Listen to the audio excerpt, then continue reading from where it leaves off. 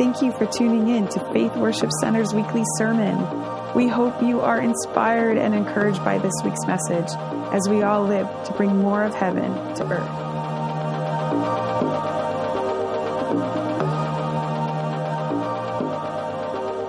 Hey, good morning, everyone. It's so nice to be here. It's so nice to come up and talk after worshiping for 45 minutes. Like, wow. I wish I could do that like every time we go someplace, because it's just like, filled with the Spirit. So thank you. It's been lovely to be here so far this morning. So my name is Christy McKenney, and a few things before I get started that I want you to know about me. One is I am a lover of Jesus. I'm a follower of Jesus. I'm a wife, and I have an amazing husband. His name is Bob McKenney, and he is a pastor at Bethany Chapel Community Church in Manchester. We have 4 children between us, and they are ages 29, twin girls, and a 15-year-old boy and a 13-year-old girl. God has truly blessed me with this marriage. It took a long time to get here, but we've celebrated our 6-year wedding anniversary, so we're kind of newlyweds, but I think we're always going to be newlyweds. We are really just truly blessed. So I've spent the majority of my career working with children's advocacy centers and children who have been sexually abused, and really helping them through the criminal justice system, through the healing process. It really was put on my heart 20 plus years ago. And so I've opened and I've run both children's advocacy centers in Hillsborough County in New Hampshire, in Nashua, and in Manchester. I also opened and operated the state chapter of all the children's advocacy centers called the Granite State Children's Alliance. Not sure if anybody's heard of that. But and then moving on to the National Children's Alliance, where I stayed for about 7 years, where I was the director of membership services, so kind of overseeing all the children's advocacy centers around the country, which there's like 900 of them. So it's a big movement, a big national movement that's very passionate. And I'm really glad that Melissa shared some statistics with you today, because we didn't even talk before this, and I'm also going to share some statistics. And so, you know, when I do that, it might surprise you. Like when I was sitting there, I heard people kind of go, "Oh, what's that? 1 in 4 girls, 1 in 6 boys. That's." So it might frustrate you, even the more statistics that I'm going to share. It might also make you feel uncomfortable. And here's the thing, is when it comes to trauma, and especially with sexual abuse trauma, people get uneasy. And that's okay. That's okay. The uneasiness usually comes because we don't understand how such a horrible thing can happen. We just don't get it. Or the uneasiness comes because you start thinking about somebody that you know, and somebody that has happened to them. Or, worse, it could have happened to you. And if it has, I'm very, very sorry. I'm going to share with you a small portion of my own testimony and my story, but I want to do this because I want to share the depth and complexity of this issue. But I also want you to see God's total providence in all of it. It's also important that we point out that there are problems in our own communities today. Now, we are talking because our place of context is Manchester, but all communities in Lowell, around here, there are issues, and we are called to look outside of the church. Am I right? So, brothers and sisters, it's a disaster out there. It's a mess. And God is definitely calling us to be out there, hands and feet of Jesus, as I heard also this morning. So we're going to talk about that a little bit. But also, and lastly, I'm going to share with you about Light of Life Ministries and a very special place called the Lighthouse, as well as introduce my friend and sister in Christ, Donna, who will share about the story of Real Life Giving, and another very special place called Revive, and now our combined ministry. So in all of this that I'm going to share, there's going to be some valleys that we're going to dive into. Okay, there's going to be some difficult things that you may hear and have to kind of digest. But the one thing that is going to be in common is the undeniable healing, faithfulness, and hope that is through our Lord Jesus Christ. So always remember that in this. All right, so the national statistics show 1 in 4 girls and 1 in 6 boys will be sexually abused before their 18th birthday. 70% of all sexual assaults across the country, that is, of every single sexual assault, whatever age, 70% of those happen to girls under the age of 18. The problem is only 1 out of every 10 people that are sexually abused actually tell somebody. So if we have 9, let's just say girls right now, who have been 10 girls who have been sexually abused, only 1 of them is going to come forward and tell somebody while they're a child, if ever. And that is where the problem lies. And that is why I was so involved in Children's Advocacy Center, because I wanted to get to those kids, those 9 kids that weren't disclosing, that weren't coming forward, so we could get them the help. Because child sexual abuse has lasting implications for people, for men and women. So the real tragedy in child sexual abuse is that the children, it robs their potential and setting into motion this chain of events and decisions that affect them all throughout their lives. And so I'm going to share a little bit more facts here. And, for those in the room, for men, please know this is as serious as it is for men as women. And honestly, that 1 out of 6 men, it's probably higher than that. But boys are significantly less likely to come forward. And I could do a whole other talk on why. But maybe another time. But, and so know that I'm not avoiding that males are also victims of this. But we are a ministry that does focus on the women, for now anyway. So a fact, female adult survivors of child sexual abuse are 3 times more likely to report substance abuse problems. So 41% of the population versus 14% of the general population. So huge issues with substance abuse. Adult women who are sexually abused as a child are twice as likely to have depression. Adults with a history of child sexual abuse are twice as likely to report a suicide attempt. Females who have been sexually abused are 3 times more likely to develop psychiatric disorders than those who are not sexually abused. Another fact, obesity and eating disorders are more common, significantly more common, in women with a history of child sexual abuse. Fact, physical health problems are common in women who have a history of sexual abuse. So listen to this, 30% more likely to have a serious medical condition such as diabetes, cancer, heart problems, stroke, or hypertension. Okay, this impacts everything. Fact, they are more likely to be involved in crime, both as a perpetrator and as a victim. They are twice as likely to be arrested for property offenses. They are twice as likely to be arrested for violent offenses than the general public. These are huge issues. They impact our communities. They impact our neighborhoods. They impact our healthcare system, not to mention the countless lives in the path of the storm of sexual abuse. So let's look at our community, Manchester in particular. But until recently, in Manchester, there were no short-term transitional housing programs for women who had children in our largest city in Manchester. So they're either in prison, on the streets while their children are in foster care, or on the edge of total destruction with further abuse, sex trafficking, and drugs. And it's no secret that there's been a shortage of affordable housing in the city. And so This has only gotten worse since the COVID-19 pandemic hit. I mean, it has gotten incredibly worse.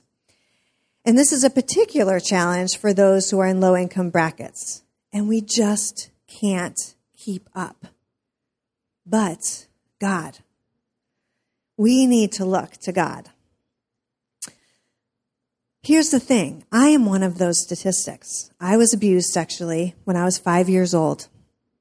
And that was just the beginning of this winding path of destruction that my life took. And I'm going to tell it to you like this.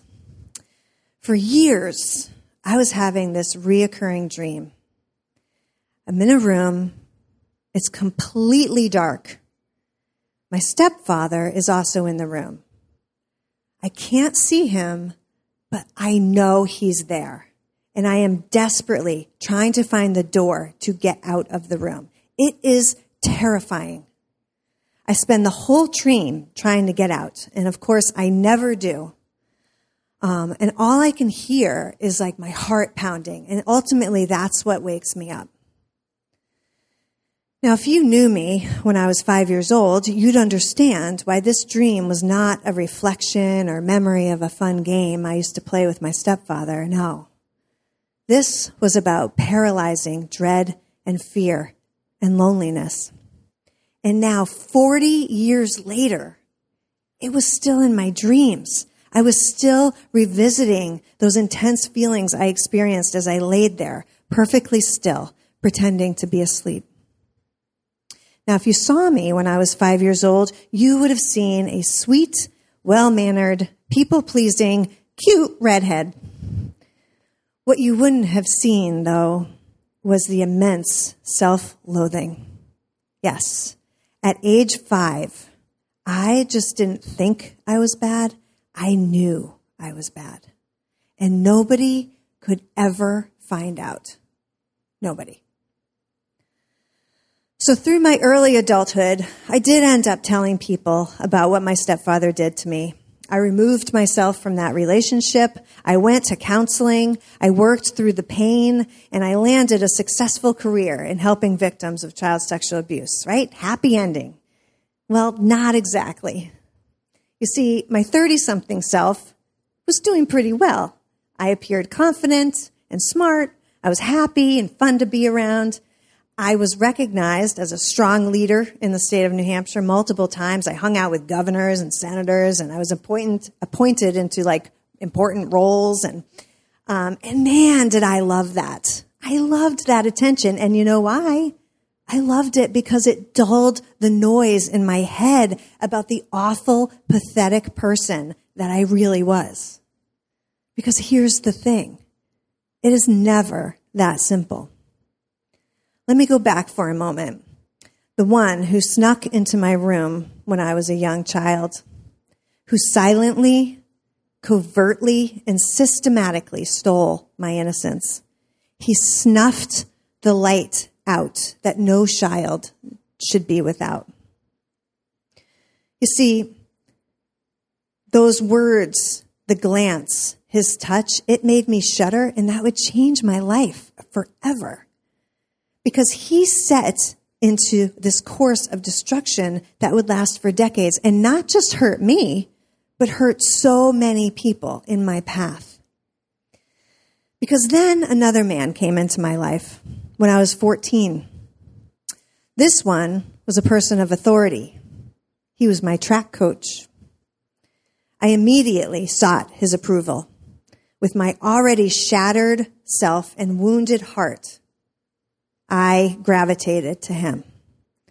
For 4 years, he focused in on my brokenness, and he filled me with lies and deceit, and I trusted every word.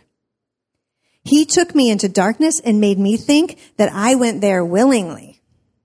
He orchestrated every step. To the outside world, I had become a state champion sprinter in Connecticut.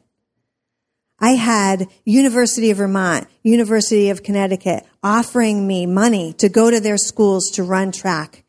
And yet, at the last minute, I went to my guidance counselor and said, put me somewhere where there's no track team. And that's how I ended up in New Hampshire at Keene State College. Because on the inside, he was transforming me until I became completely unrecognizable to myself. For years, I lived in shame, and I hated the person I was. Nobody knew any of this. Nobody. It takes a lot of energy, sisters and brothers. It takes a lot of energy to hold that noise down in your head. And it takes a lot of drinking alcohol and drinking it all the time. Or putting oneself in dangerous situations that felt thrilling and secretive that are way too many to count. All the while keeping up these appearances of this put-together, successful woman. This eventually has a breaking point. And that is when I met Jesus. Thank God.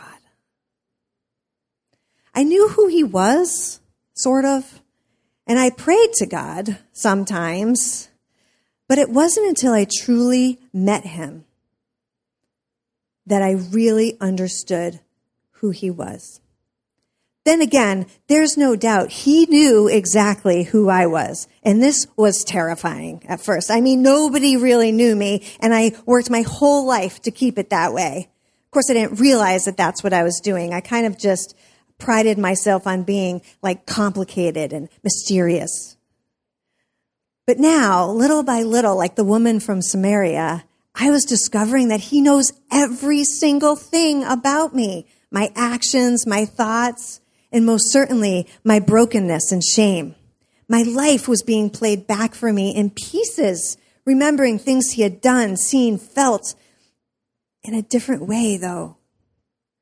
It was hard to believe that he was not only there with me, but he loved me during all of those times. So up until only 9 years ago, I was in complete darkness. 9 years ago. I have a dog that's 9 years old. That's not a long time. So this is a very new thing. And I wasn't just in darkness then, just in those reoccurring nightmares, but in my daily life with my young children. It was the worst kind of darkness. It was the kind that doesn't seem dark at all. It's the kind that kind of lulls you into thinking that, it's all going to be okay, until it just envelops you, until you realize your only hope is a Savior. So every single morning, I thank God for saving me. I look back over the years where I was a half a step away from killing myself with alcohol and with drug addiction, from being lulled in by a sex trafficker, or just from being killed and abducted. But God had other plans, and we know that his plans are good. So a few years ago, God put on my heart that I needed to share this truth with people. I need to share that Jesus can heal, that counseling is really important, but man, Jesus is the way to the full healing. And so I felt like, yeah, pray for Jesus, clap for Jesus, right? And so I felt, even though I was working for the National Children's Alliance, I felt I need to do this kind of on the side. I need to start a ministry where I'm writing about it in blogs, and I'm talking to people, and I'm going to churches, and I'm sharing that, let's look at how we can minister to men and women who have been sexually abused, because the statistics are so high. And so Light of Life Ministries was started that way. Little tiny thing, no money, nothing. Just me, side thing, writing a blog and talking to pastors. But then out of that blog came this Out of Darkness Bible study, where I put together these 8 to 12 weeks of classes where we look at shame, we look at powerlessness, we look at forgiveness, we look at distrust, and we look at what that feels like in our lives. But then we look at, well, what does Jesus say about this? And so this 12-week class, I was like, all right, so I'm going to pilot this class because I'm going to offer it to churches for free and just come and so I piloted the class at another program in Manchester, and oh my goodness. So the women there were survivors of sex trafficking. They were substance use disorder. They had lots of domestic violence, lots of trauma in their life. And I was blown away so much connection about body image and perfectionism and control and loss of family and sexual identity and fear and all of it. But we were there in such a raw way and in the safety of God's word. We looked through scripture and the gospel to heal. So, I was working so hard my whole life on these kids to help them to heal. And I started realizing, what about these women that didn't have that opportunity? And so God started really speaking to me. And one day I was leaving that program, and I'll never forget it. I was in my car, and I was driving away, and literally God, well, he wasn't like Morgan Freeman, but he was speaking to me somehow. And he's like, you do it. You open a place. You open a transitional housing place and call it the Lighthouse. And I was like, whoa. So I called my husband, who is a pastor, and I'm like, okay, am I crazy? Because I think God's calling me to quit everything and open our own transitional housing place for these women. And by the way, it's called Lighthouse. And of course my husband was like, yep, that makes sense. Let's do it.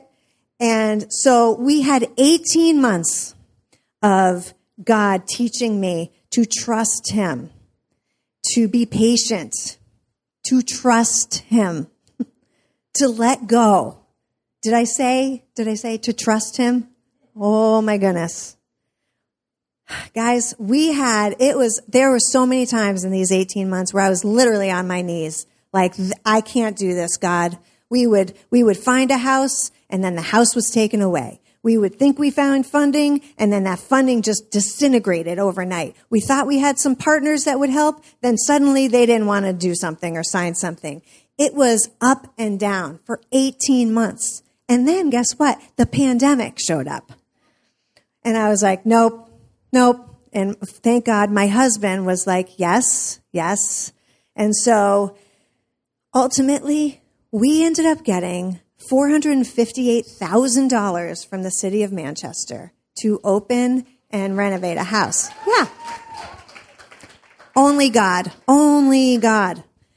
We had other foundations coming up. We had individual donors that were starting to rally around. We had a board of directors that was getting together, and we started really moving. Again, this is in the pandemic. And then my biggest step in faith was to actually step away from my job at NCA. This is like my career, right? Remember, I hung my whole, this is who I am on this career. And so, it was at least a 50% salary cut. It was I was jumping into the waters. But I was running one day, and again, literally, God was like, you're not trusting me, man. You are not, you say you trust me, but you're holding on to that job. You're not totally in it. So I resigned, and that was March of 2021. And we ended up opening the doors to the Lighthouse in December of 2021. So let me tell you about what the Lighthouse is. The Lighthouse is this beautiful home. There are pictures out there, also with pictures of Revive, which we'll tell you about. It is a home for women who are in crisis. So women who are in crisis due to homelessness, domestic violence, sexual exploitation, drugs and alcohol, mental health issues, really which all stem from, you guessed it, child sexual abuse or child trauma. We are now looking to bring these women in to this home environment. When you walk in, you just feel it. It's home. And they will live there in this home for 9 to 12 months. And we have a curriculum. So they have classes that they take, and these are Christian-based classes. We have partners with Catholic Medical Center, Healthcare for the Homeless. All their medical and mental health care is all partnered out. So our case manager will bring them to their appointments to get them connected. They'll also work on their finances through Crown Financial Program. Many of you have probably heard of that. So they'll have mentors for women to get financial literacy. We have a case manager who works with them on individual plans, education planning, parenting, job planning. And then we have this amazing group of women who this is a volunteer position, so perk up your ears because we need more, who are life mentors. These women, it's sort of like big brother, big sister, where they connect. We connect them with the woman in the house. And so you have a relationship with them, and they spend 3 to 5 hours a week with them, maybe taking them to appointments, maybe to an AA meeting, maybe just going out for coffee, but sharing time, sharing their heart, and just living life with them. We have overnight resident assistants that sleep at the house, and we have churches. So we have, so far, we have, 12 to 15 church partners. And not only are they financial partners, but they're partners where we can have the women go to their churches to worship, because not everybody likes the same kind of worship, right? The same kind of church. And so we want to make sure that we help them find a church that feels good to them and feels home to them, because when they leave the Lighthouse, that's their church family. And we are knowing and hoping that they're going to continue to love on them in that authentic relationship. We have many partners too, and which I won't go into because I'm talking too much. But the women at the Lighthouse, they all live together. They eat dinner together every night. They take turns on who is supposed to cook a meal. And really, the whole house is a place where they can just have an environment where Christ's love is reflected. They have a community of connections of services. They have a vocational path by the time they leave. They're going to have a church family by the time they leave. They're going to have Jesus. We can't make people believe in Jesus, but man, we can share the truth, and we can tell them, and we can pray for them. God is going to do the work in changing their hearts, and God will heal them. And we know that. We know that if it is His will, He will. So we live that to Him. We provide the space, we provide the love and the structure, both inside the community, but then we just let the lighthouse shine. We opened our doors to let the women in December in 2021. 21? Yeah. And so it's been a whirlwind of 6 months, I will say. And I'll just briefly say, this is really hard work. But the women that are coming through, the women that God is sending, sometimes they can only last a few months. Sometimes they take off. Sometimes they end up deciding to use drugs again, or they can't take it. But even the ones that stay that short time, I know God put them there for that season for a reason. And the ones that are continuing to go through, it is amazing to see how much they are changing. And it's God. It's God. My biggest hope with the Lighthouse is that as women move on with their lives, I don't really want them to remember me. I don't want them to remember the staff. I want them to remember Lighthouse, that was the place that I met Jesus. That was the place that I healed from Jesus. And so that's our biggest goal.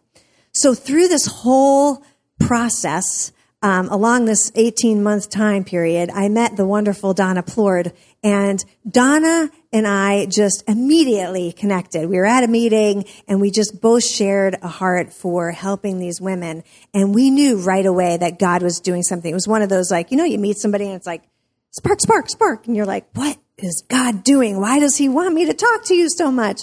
And so Donna's going to share with you about her piece of the ministry, and then how we combined them all so that we could really serve these women well in this ministry with God.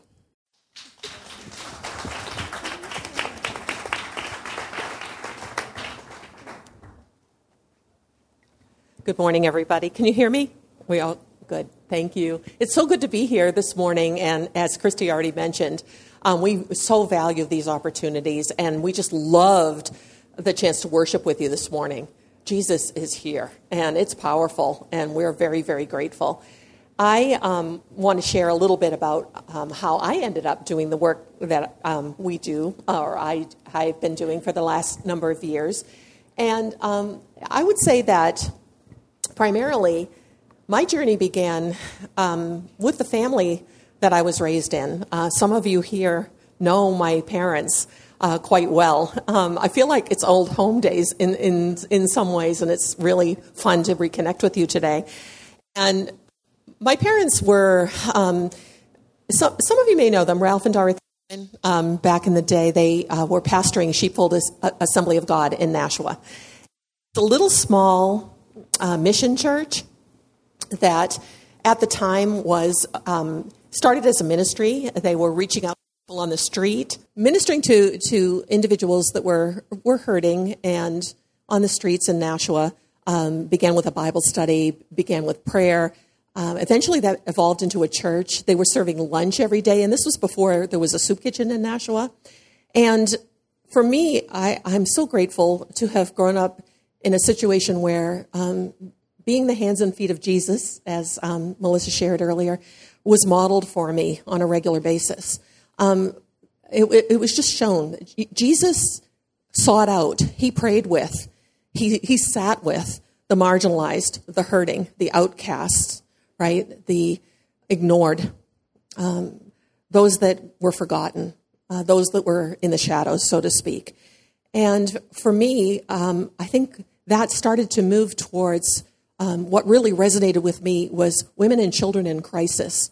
And I started to learn more and more about the lack of value that women have in the world in many places where you may be well aware that, for example, in China with the one-child policy or in India, they favor sons, right? And there's selective abortions and things like that. There's sexual violence and assault, as Christy already mentioned. There are even today areas of the world where individuals are denied education. Women are denied education, and girls. And in 2006, the Lord, and I don't say this lightly, literally dropped into my heart. And it's a long story, so I'll try to make it as short as possible here. But he just increased my love and care and concern for women specifically, and he dropped into my heart the fact that human trafficking was happening. And it was happening today, and actually there were more individuals that were caught up in what we call modern-day slavery than there were during the transatlantic slave trade. And how can this even be happening? It was hard for me to even wrap my mind around that. But it turns out that of those individuals that are being trafficked today, 71% are women and girls, and 1 in 4 victims are children. It's a $150 billion in profits enterprise, $99 billion of which comes from sex trafficking. And so, again, just like I remember saying to myself, saying to the Lord, I don't know what to do with this. It was such a heavy burden. But I remember thinking, I don't know what to do with this. Like many of you, perhaps when it first came across your radar, it was an international issue. You know, it's happening in Southeast Asia. It's happening in Africa or India, Nepal, perhaps Eastern Europe. But he opened my eyes that, yes, it's happening there, and it's really important, but it's also happening right here. But I remember thinking, seriously, I don't know what to do. I live in New Hampshire. What am I going to do about this? But I also knew that it wasn't going away. The burden was there. And so the first place to start was to learn more and to help grow my own understanding of what this looked like, how it was happening, and what could we do about it. And in that time, I really, I sought out, are there other organizations I could connect with? Is there something going on here in our area that I might be able to come alongside? And really at that time there weren't any other nonprofits that I was familiar with or learned of, or organizations. But slowly I started to connect with different people. And so back in 2011, and this is after having gone on a missions trip with our church to help establish a safe house in Burma. There's a lot of trafficking, especially along the China border, and as you may be familiar with, in Thailand. So again, getting some international understanding and knowledge, but looking for that place to plant right here in our own state. And so looking for opportunities to learn, looking for opportunities to connect, and finding again that there really wasn't any organization we could come alongside at that time. And so getting together with a number of women that I knew were like-minded, we went into a season of prayer, and we just were, honestly, we were tired of talking about it. We're just tired of talking about the fact that these things are happening, not just trafficking, but some of the other issues that Christy was talking about. What can we do, Lord? What are you calling us to? What do you want this to look like? And I remember during that time, we met together a number of times to just keep praying into it. One of the things the Lord did was he gave me a really vivid picture of a house, a yellow house, and it said welcome on it. And I thought, whoa, that's a big step. We're looking into what could we possibly do, but I knew that it was a need and it was important, but it just seemed like I don't know how to get there. And so we kept praying, and eventually it came together that because there's no one we can really connect with, that we would start a nonprofit. And that became Real Life Giving. And we started that nonprofit back in 2012. And that particular year, and this is another story, but the Lord also connected me with the New Hampshire Human Trafficking Collaborative Task Force, which was instrumental in providing a really wonderful basis for collaboration and meeting partners that would be instrumental in the work that we're doing, filling those gaps, working together to address this particular issue. So grateful for the work. And I've been involved with the task force since then, and I have over the years also served as the training coordinator for the task force and still do at this point. But I also want to just share today, too, that a couple of things. First of all, as we were praying in that season, the Lord put on our heart what our scripture verse would be that would define our mission. And that was Isaiah 1:17. And it said, learn to do good, seek justice, help the oppressed, defend the cause of orphans, fight for the rights of widows, and I would say unprotected women in that. Thank you, Lord, for moving our hearts. Thank you for helping us define what you wanted this to look like. And we went into a season of, again, continuing to pray and to plan and talking about it with literally whoever that might be. That might be a home group that we were invited to come in and share. It might be a church event that was happening. But it also sometimes, honestly, it was me talking about it to anybody who would listen. I'll just share from my perspective. Like literally, if I ran into someone at the grocery store, guess what? At some point, the conversation was probably going to come around to that. Some of you may know me for the years that we worked at, my husband and I used to own Harvest Bookstore. And then once we sold the store, I worked at Morningstar. And I only mention that because, again, conversations as they would come up, just sharing what God was putting on my heart. And so we began by raising awareness because, until people know that there's an issue, there's really nothing that you can do to move forward from that and to gain the support that's necessary. And so, again, just sharing whenever we had those opportunities. And I would just say today, if there's someone here that is wondering why the Lord is taking so long, like you felt a burden, you felt a calling, and you seem to be in a waiting season, I can so understand that because there were times when I used to think, Lord, did I hear you? And each time I got to that point, the Lord would encourage me. There would be a word from someone. Sometimes they didn't even know that they were giving me the word. Or the Lord would speak through his scripture or whatever that might be to keep taking the next step. Just take the next step. And I just want you to know, if that's you today, that there's God is doing so much in the waiting. He's pulling things together beyond what we see, and it's not too late. Just know that. From awareness and starting to do some training as well, we eventually were connected with a few other people. We were literally prayed into Manchester by a person who he heads up. Some of you may be familiar with 1269 Cafe. He had been praying for 2 years that an organization would come to Manchester that would minister to women specifically because he knew the need that they were seeing. We were very grateful for that at time, and that shortly after that, we began street outreach in Manchester. And once we started doing that, walking the neighborhood and sometimes setting up tables in a park in an area where we knew there was a lot of hurt, there was a lot of exploitation going on, it became very clear quickly in the conversations we were having that one of the things the ladies were really wishing for, too, was a safe, welcoming space for them. And that led to us praying for a couple of years at that point about opening a space, because this was a big step for us. We were, like as Christy said when she started, we were a tiny little nonprofit. Everybody is volunteer. And it was one of those things. It's something to do awareness. It's something to have a prayer team. It's something to have an outreach. Those are really important. But now we were looking at potentially taking on rent, and we knew that was a big step for us. But God clearly guided.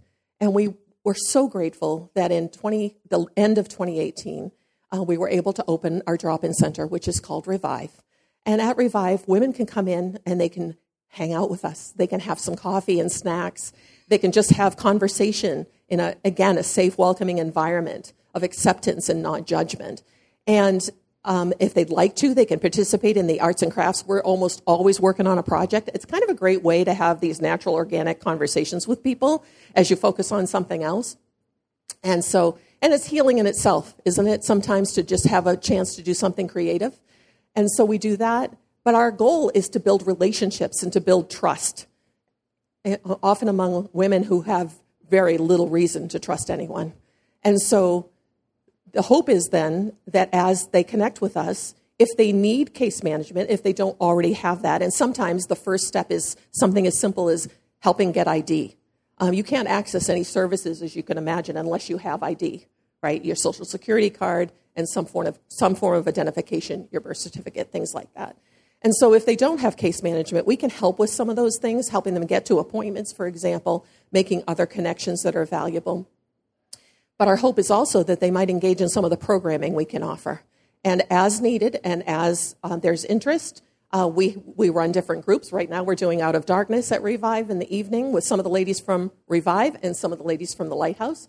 And then we also have certification to facilitate a program called Ending the Game, which is specifically for women who are processing their experience as survivors of exploitation, the coercion, the manipulation, how that affected them, and being able to start to move forward, building resiliency and coping skills. And there are a variety of other programs that we can do as well. But then, to tie this into what Christy was saying too, as you know, approximately a couple of years ago now, but certainly in the last 18 months, Christy and I knew from the time we met that there was a connection there and that it made sense. We were serving the same population. It made sense to come together and to partner. And we knew that. We could see ourselves making referrals to the Lighthouse, for example. And but it was interesting because as time went on, I felt really strongly, very strongly impressed that it was supposed to be more than that. But I also remember talking to God and going, this doesn't even make sense. She's opening a home. This takes a lot of time. Talking about coming together in a way that's more formal. Oh my gosh, adding that to the mix right now. Lord, I just don't know if that's the right timing. Even though my heart was there, I just knew that I knew. But I will say this, as God often does, over a short period of time, a couple of weeks at this point, this happened last summer. Specifically, it would not leave. It was constant. I want you to talk to Christy, basically. I want you to explore this. Talk to Christy. And I remember, I don't always do this, but I do remember at that point I put out a fleece. I was kind of like, Lord, I'm willing to do that, but I just need you to confirm this. If you really want me to open this door to this conversation, which is going to involve a lot of exploration, right? Then please, you have to have her ask me. And so, again, pandemic, right? We had been closed for a while at Revive. We were still doing outreach, but we had been closed. We were staying together, connected with some of our participants, certainly in very creative ways. But Christy and I mentioned this because pandemic again. So we went out for coffee. Can't go in anywhere at this point. So we're having our coffee in her car. And I'll never forget that. And we're not in that car with the coffee 2 minutes before she turns to me and says, so what are you thinking this is supposed to look like? What do you think about our partnership? And I went, I actually said it out loud. I'm like, okay, Lord. And I just said, this is what I've asked of the Lord. This is what I'm feeling. I feel like he's calling us to a more formal partnership. And she said, so do I. And so in the midst of looking to open the house, we started also exploring the merger and what that would look like, and went through the process. And clearly here we are. So I'll spare you those details. But we did officially merge as of January. And, it's been a really wonderful way to really utilize our resources in a better way, in the sense that, we've consolidated administrative oversight, our financial resources, being able to come together. I think we complement each other in our skill sets. And we can see that there's a continuum of care. Hopefully we can reach people on the street. We invite them to come to Revive. We hope that we can then refer them to the Lighthouse. This is, of course, not going to happen for everyone. Everyone has different needs. But the other piece to it, too, is once they leave the Lighthouse, once they graduate, not that that's happened yet because the program's still new, but once that happens, we could also offer aftercare. They could come back, meet with their case manager potentially at Revive if they'd like to, a way to stay connected and continue to receive that support. And so we saw it as a way that the fruit would really be multiplied. And at Light of Life, we are committed to walking alongside, to offering a consistent, caring presence in the community, offering encouragement, grace, and support. We're speaking life. We're hope bearers. I love, Serena, how you said we're going to be ridiculously hopeful this morning. Amen. And as Christ followers, I believe we're in a unique position. As Christy said, there's so many things that are important. We know that counseling and therapy are very important. But ultimately, it's our relationship with Jesus that's transformational. And I don't believe that there's lasting change without Jesus in our lives. And so as Christ followers, we can offer dignity, and we can offer hope and respect and new life and freedom. We can offer freedom from shame and stigma, freedom from judgment and isolation, freedom from fear of violence, fear of control, fear of pain, fear of the future when you don't know what that's going to look like, freedom from living for the pleasure and profit of others. And we can help people be free too, free to dream and explore and make their own healthy choices, free to set goals and plan for their future, to know that they even have the agency to make choices for themselves in situations where often that control has been taken from them.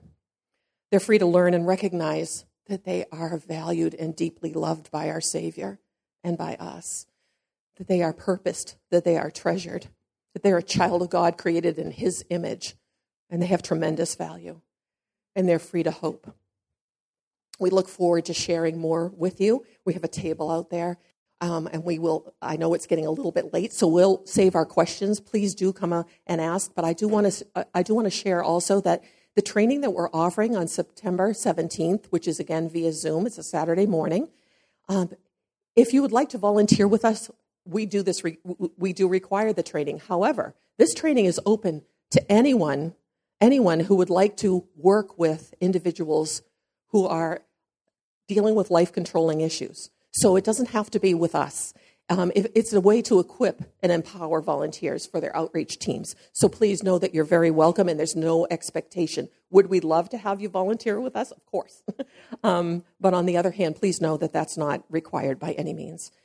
But we also have ways that we can come together and pray. We have a prayer team, and we can be praying strategically. I know that that's foundational here at Faith Worship Center. There's power in coming together, and there's power in coming alongside. We who have freedom, the resources and the opportunity, as well as the strength, the wisdom, and the power of the Holy Spirit in our lives, can be a voice in the fight for change, both through prayer and in our spheres of influence. We can meet practical needs, and we can empower members of our community with support and encouragement. We can refuse to do nothing. Amen.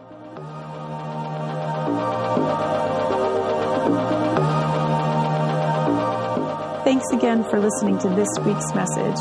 If you'd like more information about our church, visit faithworship.org.